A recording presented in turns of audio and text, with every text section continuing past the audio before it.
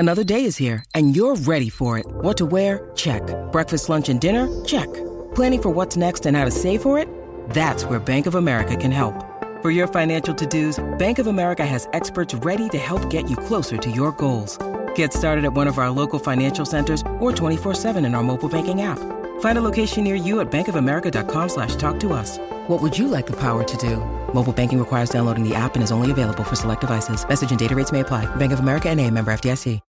Why is it that with sparkling water, I'm always playing guessing games with what flavor I'm drinking? Is it citrus? Is it aluminum can flavored? Not sure. Sparkling ice, though, they really mean flavor. Like in-your-face flavor. Orange mango, black raspberry. Don't even get me started on the strawberry lemonade. Kiwi Strawberry slid right into my taste buds DMs last night and let them know who's boss. No subtleties there and no sugar either. But it does have vitamins and antioxidants. Find sparkling ice at a major grocery store or club retailer near you. Sparkling ice. Anything but subtle. When you need mealtime inspiration, it's worth shopping Kroger, where you'll find over 30,000 mouth-watering choices that excite your inner foodie. And no matter what tasty choice you make, you'll enjoy our everyday low prices, plus extra ways to save, like digital coupons worth over $600 each week. You can also save up to $1 off per gallon at the pump with fuel points. More savings and more inspiring flavors make shopping Kroger worth it every time. Kroger, fresh for everyone. Fuel restrictions apply. Ah yes, the magnificent Trolley Sour Bright Crawler, also known as Trollicus brightolus. The worm's captivating neon colour makes it an easy gummy prey. Trolley! It's a surprisingly sour, invitingly chewy, staggeringly snackable species unlike anything else found on this planet. Eat me! Delicious. Visit Trolley.com to shop now. Trolley, eat me! This is the Olive Magazine podcast, a weekly slice of food and drink chat brought to you by the team behind Olive Magazine. I'm Janine, Olive's food director and podcast host, and this is episode 195. This week I'm chatting to author Regula Ysewijn, who's written a fascinating new book which takes the reader on a tour of regional British bakes and looks at the history behind them. We chat about the process of creating the definitive recipe for each bake, as well as the quirky stories behind them, from classic biscuits like digestives to lesser-known breads such as the stotty and the Cumbrian clap cake.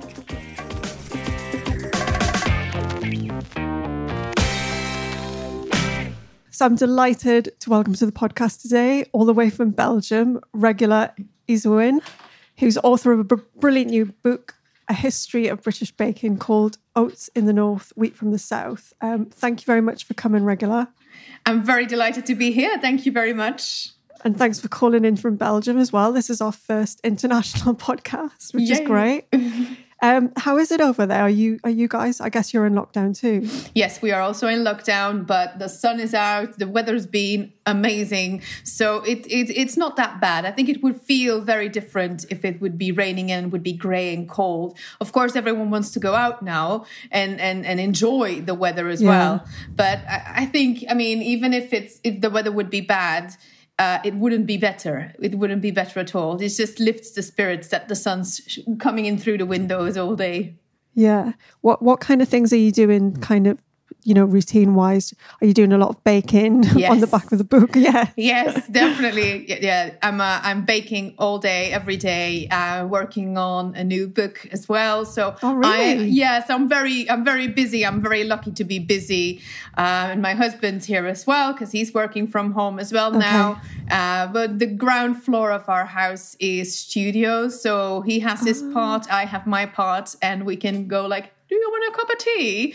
And we can hear each other, but we still have our own spot to be creative, which is fantastic. That is brilliant. Talking about the book, it's a real love letter to British baking, isn't it? And obviously you're from Belgium. And in the intro to the book, you say that from a very, very early age, you had a real fascination with British culture. Where did that come from? So when I was still a very small child, I must have been 5 or 6, I heard this skipping rope rhyme on the schoolyard. And it's not going to make sense in English, but in Flemish it rhymes. And it goes, black swans, white swans, who's coming to England with us on the boats? But the key is broken. The key of England is broken. Is there a blacksmith in town who can mend the key for us?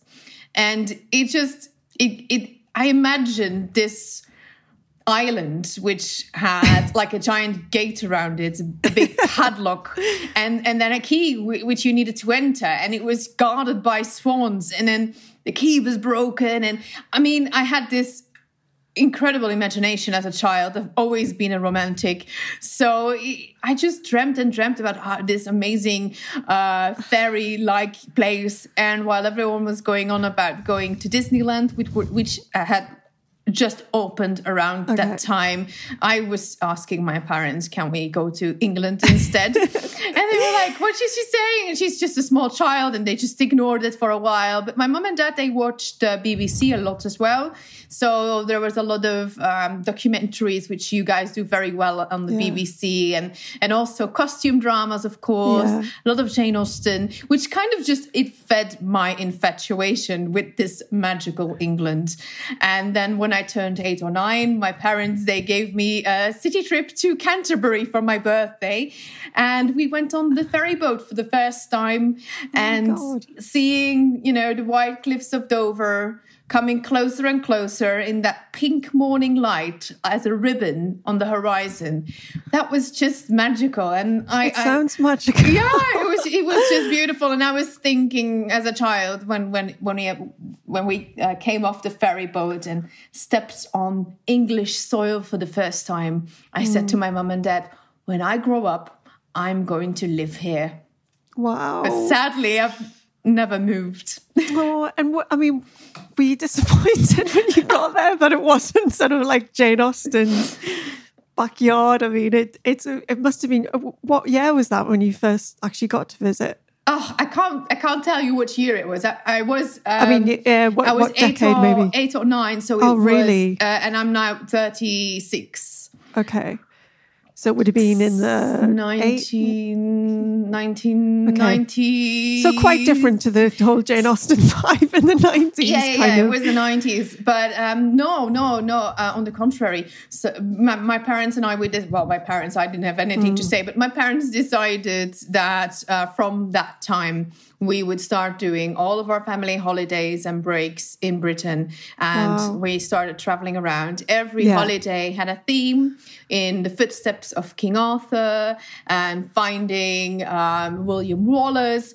So every holiday had a cultural theme. And I was this perfect child for them, because I never moaned when we went to, loved it. You know, when we went to museums also, and when we, you know, drove around for hours, then walked around for hours searching for a stone circle. I mean, I loved it. I absolutely loved it. And it just fed my infatuation with this magical England and Britain. I love the fact that you went back and kind of found like the old England that is there if you look for it, because obviously there's so much history and so much kind of architecture and stuff, and you went and sorted it all out rather than going to, I don't know, Leicester Square, shopping on Oxford Street, which is what a lot of people do when they get here. No, it's true. I actually, my first visit to London was actually very late. We saw Britain first. Yeah. And my first visit to London, I think I was 16. So that was quite late. So I think I saw Britain at its prettiest first, and at its purest, visiting all these small villages, and you know, we had this amazing phenomena going on, and people talked to us about that for years after that we managed to visit Britain on the couple of best summers that they've had. Okay. So we didn't ever have any, you know, rain or wind, or, you know, we didn't have to sit in our car looking at what we were going to visit. Like you see so many people do when they drive up to some fantastic place, they'll just sit in the car and watch out of the window. We didn't have to do that. We had fantastic weather all the time, which kind of just fed this perfect view. I'm so glad that it lived up to. I'm so glad it lived up to your expectations, and we didn't disappoint you. When did the baking side come into it? I mean, when did you? Because I know, for people that don't know, Regula's author of a previous book about British puddings. That's correct, isn't it? So you're already into the kind of historical food history. and you did the pudding book. When did you decide I'm going to do a baking book? So when I was starting to research and write Pride and Pudding, the first book, my intention was to write a big book with an overview of British cuisine. Oh, okay. But I started at puddings and quickly realized this is going to be a book all about puddings because it's such a... We love puddings. It's a beautiful, rich pudding culture that you have. So, that turned into Pride and Pudding. And, then the next step was cakes and bakes, the things that couldn't be called pudding. So that just kind of flew naturally into Oats in the North, Wheat from the South. Where does the title come from then? Is that because, I guess, in the simplest of ways, is that what the main constituents of the bakes are? Yeah, so I kept on explaining to people what the book was going to be about. And the things I always said was, so you have to understand that for a baking culture to evolve, you need access to flour and butter and eggs and everything. But it's not as simple as that, because in the north, wheat doesn't grow because the climate is much rougher. The summers are shorter. And oats grow perfectly there, which is why in the north of England and in Scotland, there's so many bakes with oats. While in the south, it's mostly wheat. And all the bakes are much finer and much lighter. There's saffron buns and all that. And that has had an immense impact in how baking culture evolved in the different regions of Britain, because there's so many differences in climates and what you can grow there. And also there's so much import from the Caribbean, treacle, sugar, but also fortified wines from Spain, dried fruits. That also influenced the baking culture as well. So it's not just about, let's go and bake something. It's what's available to bake with. Yeah, and how it kind of develops because of that as well. Exactly, yes. Yeah. So each recipe, how many recipes are in the book altogether? Well, I should have counted before this. I'm really sorry.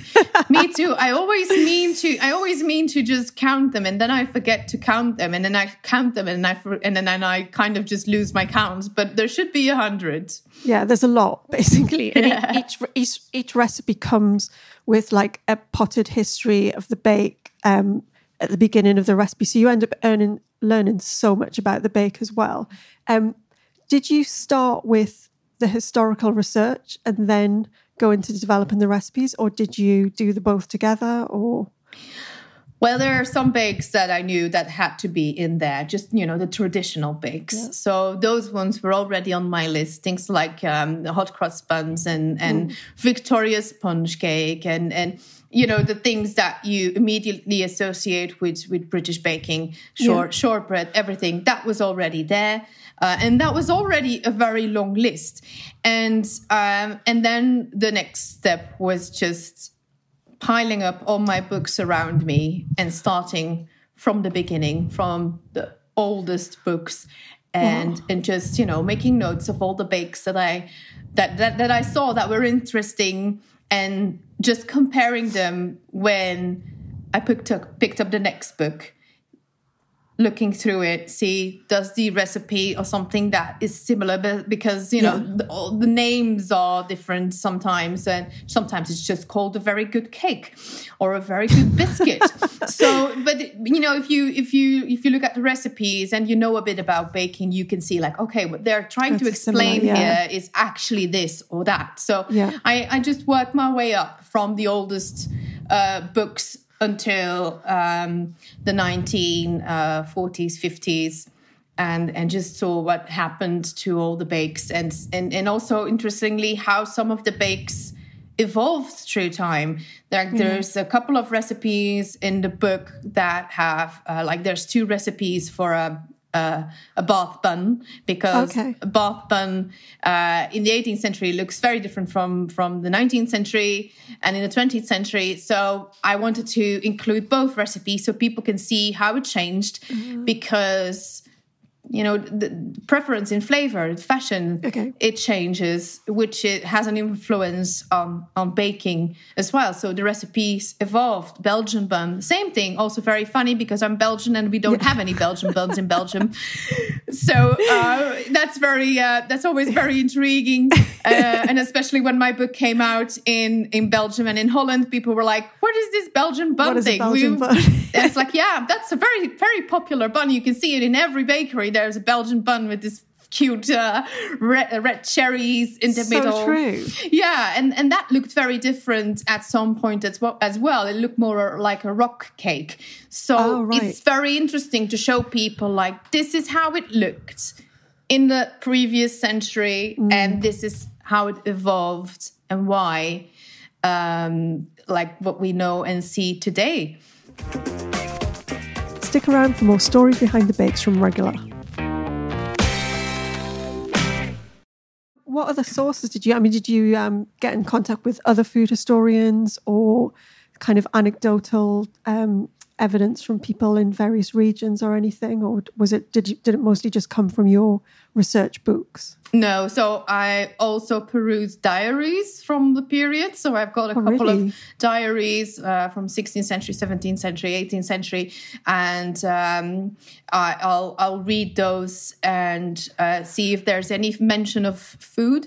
So that helps a lot. Yeah. And I also peruse the newspaper archive, looking for mentions of bakes and see when the earliest mentions are of those bakes. So it takes a lot of time and effort. How long did the whole book take from like thinking about it to starting to research it to actually delivering it? It's hard to actually pinpoint it because I'm always working on different books. I mean, I was working on Pride and Pudding and already putting things aside for Oats in the North. But the actual research for this book was about a year. Wow. Yeah. And I mean, you can tell because it's not as in... It's very definitive, as in it tells you exactly where things or you've got all the different sources in there. So it's really nice because it's not like each recipe hasn't got pages and pages and pages, so you're so bored by the time you come to the recipe. But it's just got a nice little history of it, so you feel like you've got a nice entry point into it. And then when you came to refine the recipes, were you kind of taking a few different recipes and then trying to find the common elements, and then that's where you got your recipe from? Yeah, exactly. So I would have sheets with all the different recipes for one bake. Yeah.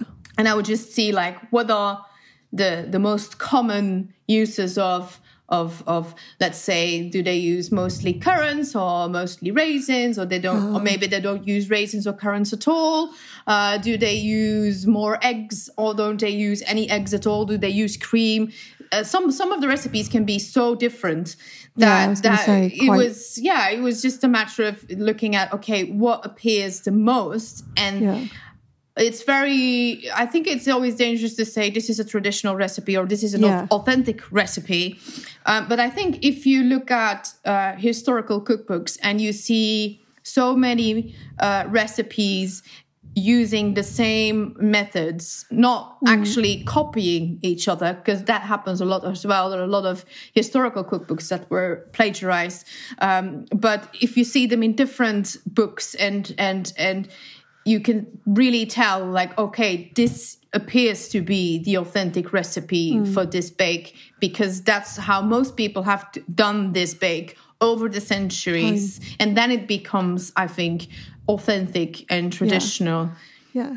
And of course, you're always going to get that thing of with home bakes. I mean, we were just talking to our producer, Ben, weren't we, who's Welsh. And I was thinking about Welsh cakes and how a little simple recipe like that, one family it'll use the same ingredients and the same method of cooking, but it might be slightly different in the the finished thing. It'll still be a Welsh cake, but of course it's going to be different because your granny's going to make it differently from my mother or whatever. Yeah. So, and that's just normal. That's definitely normal. Funnily enough, today someone sent me a message on Instagram saying, "Like, I really love your book, but the Welsh cakes, you forgot the spices. My grandmother always used a lot of spices in the Welsh cakes." Yeah. And my Mrs. Beaton book also gives spices. And I said to him, like, well, you can add the spices and that's totally fine. It's your family recipe and it's delicious. But if you look at all the recipes that there are for Welsh cakes in the past,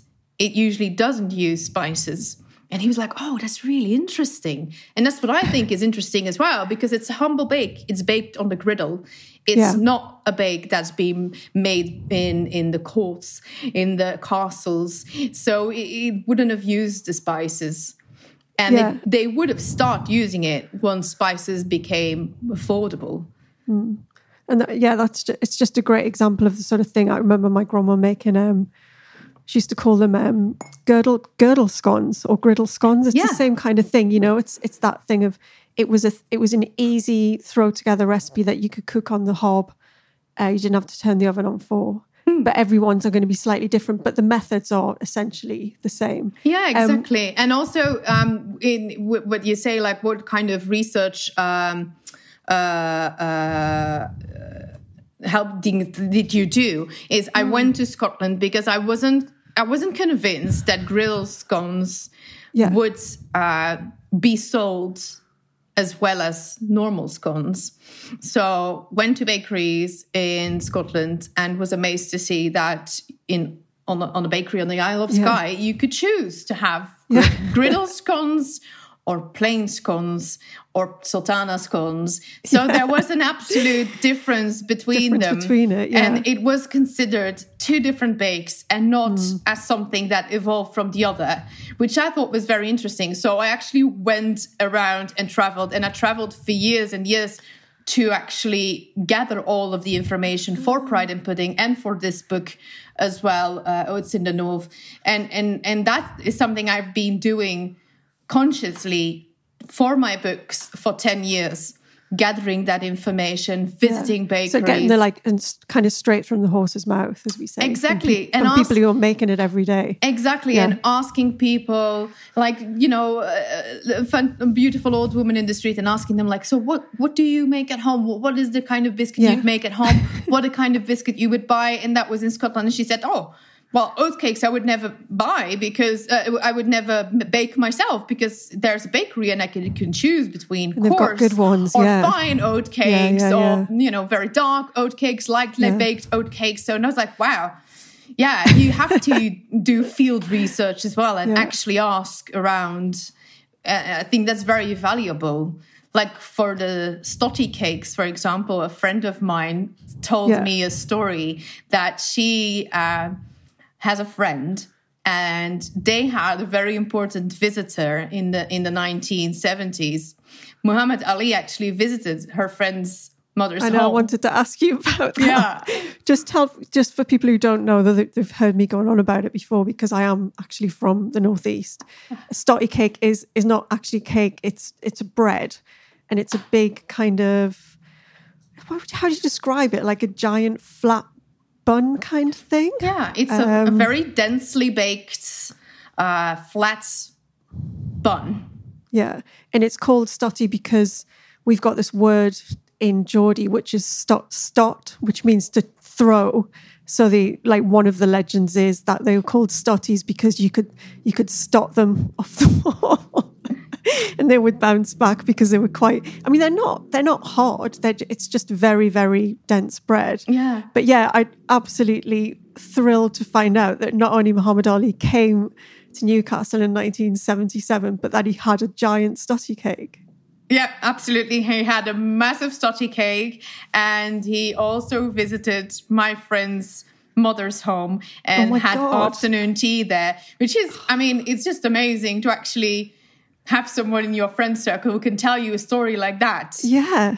I mean, that's the kind of story you want for your book, isn't it? Exactly. And what she did was I baked different types of stotty cakes because a stotty cake from one bakery looks different than the ones from another bakery or from Greg's. We are still selling them. So I baked different versions of stotty cakes and took pictures of them, very detailed pictures of them, and sent them to my friend Emma. And she showed her Gordy friends and said, like, so what do you feel is the authentic stotty? And they chose one of the bakes, and that's the one that went into the book. I saw it and I was like, yeah, that's a stotty cake. Brilliant. I'm pleased. That's my idea. The thing is, I really wanted to bake it before we had our chat today, but I've been just unable to get any plain flour at the minute. So, but it's coming back. So that's definitely on my list to bake.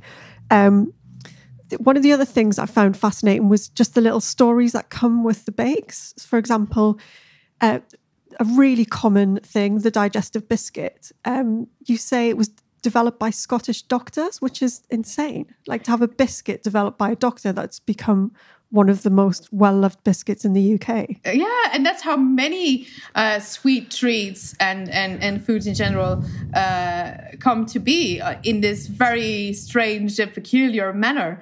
I mean, that's why it's called the digestive, because they thought, that would be good for your digestive system. And it makes a lot of sense because there are a lot of grains in a digestive and oats in a digestive. So it is good for your digestive system. But it is still a biscuit as well. And you have to understand that in the past, sugar was medicinal.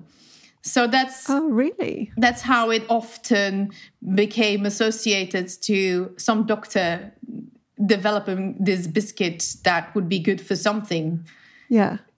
So, I mean, as long as it gets the punters through the door, you know what I mean? I was going to say, let's face it, these days with chocolate digestives probably being one of the most popular. It's not really a health food. Another one, which was actually, I was quite fascinated by, was carrot cake, because for some reason, I guess because a lot of carrot cake has oil as the fat, I thought it was a kind of American import, but in fact, it goes back beyond that, and it was promoted as a healthy cake during the Second World War by the Ministry of Food. So they were the ones saying, there's a load of carrots around, let's bake it in a cake. Super trendy. Yeah, absolutely. It was, it was a bake for victory, basically. Use all the carrots that you have, because that's what Britain had a lot of. Little children were even given very big carrots on a stick so they could lick it like lollies. Really? Yeah. I can't really see that going down well. There are some fantastic images of little toddlers sitting on the streets, just licking just giant carrots on a stick. It's adorable. But it even goes back much further than that, because in the medieval period, it was very common to use carrots in puddings mostly, but those puddings evolved into cakes. Because if you think about it, in a time when sugar was used very sparingly because it was very, very expensive, things like carrots were sweet to people. Naturally sweet, yeah. While today, if you eat so much sugar, you need more sugar to actually think it tastes sweet. But if you don't eat a lot of sugar, then a carrot to you tastes like a sweetie. Yeah. And another kind of talking about sweet cakes, there's a brilliant picture in there of Tottenham cake, which is, I've seen it in bakeries around, because I live in North London, quite near, not near enough to Tottenham, but huge slabs of this,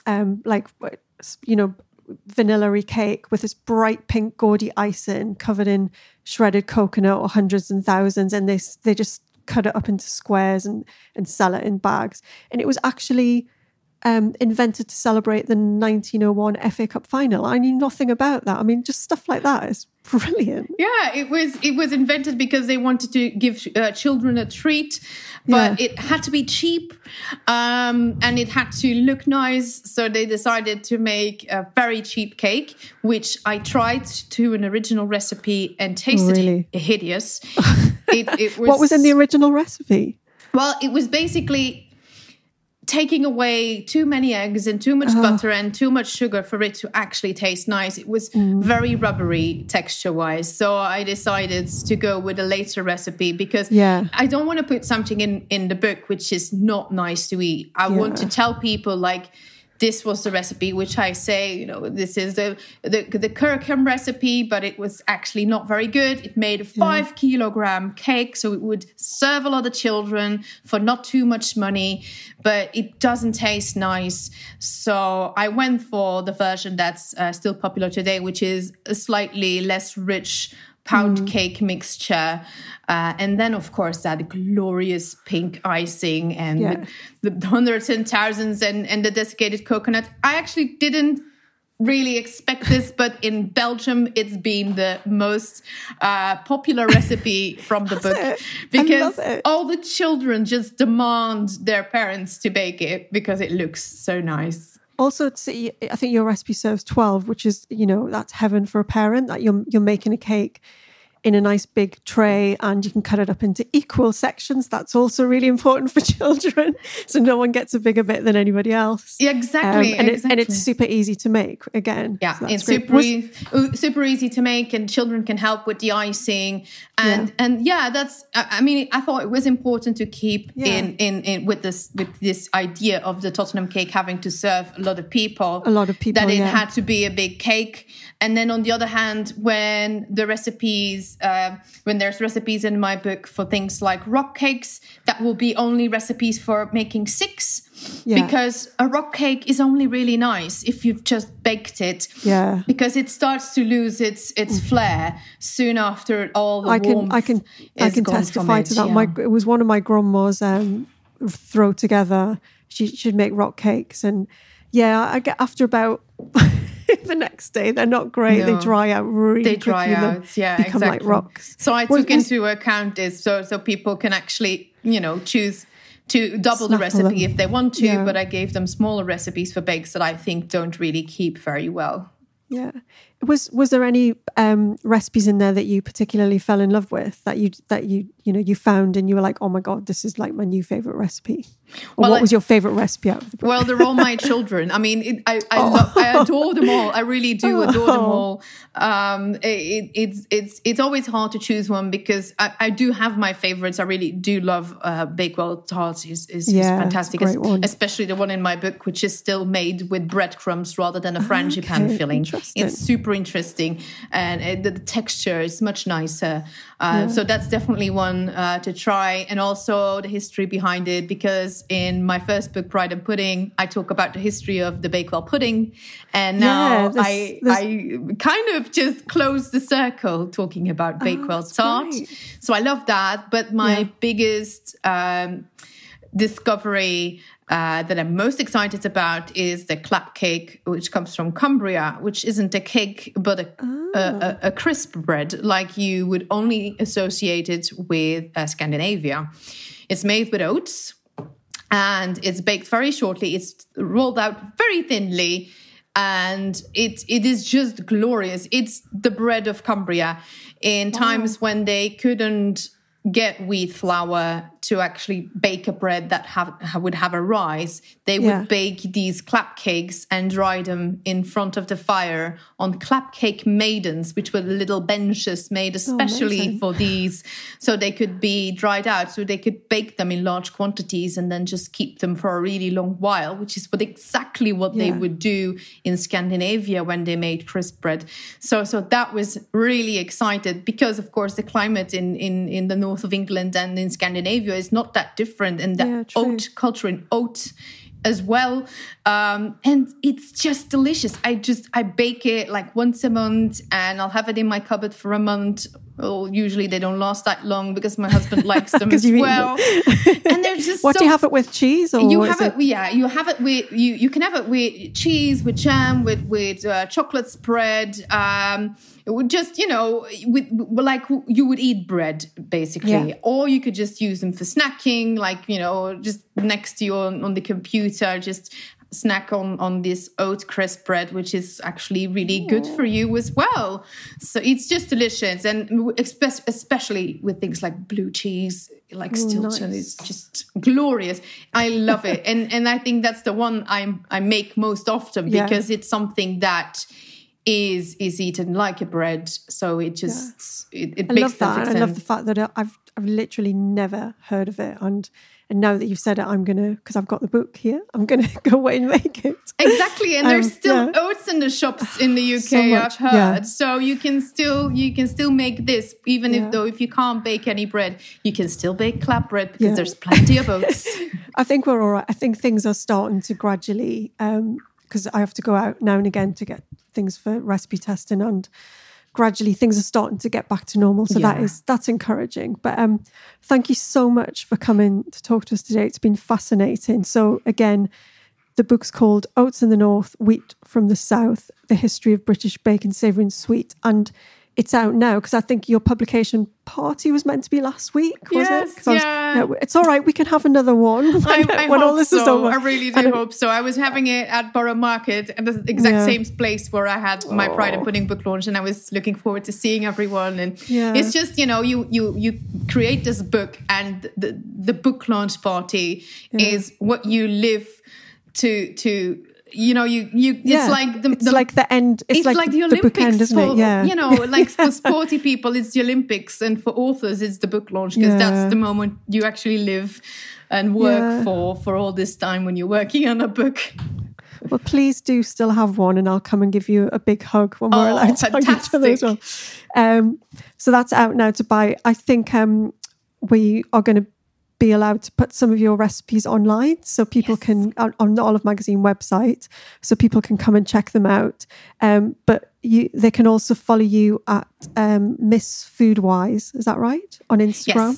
Yes, it's Miss Foodwise on Instagram, but it's my name, Regula Ysewijn, on Twitter. Cool. And I've also got a Facebook page. Yeah, so check all of those out. But thank you so much again for coming, Regula. It was delightful. Thank you so much for inviting me.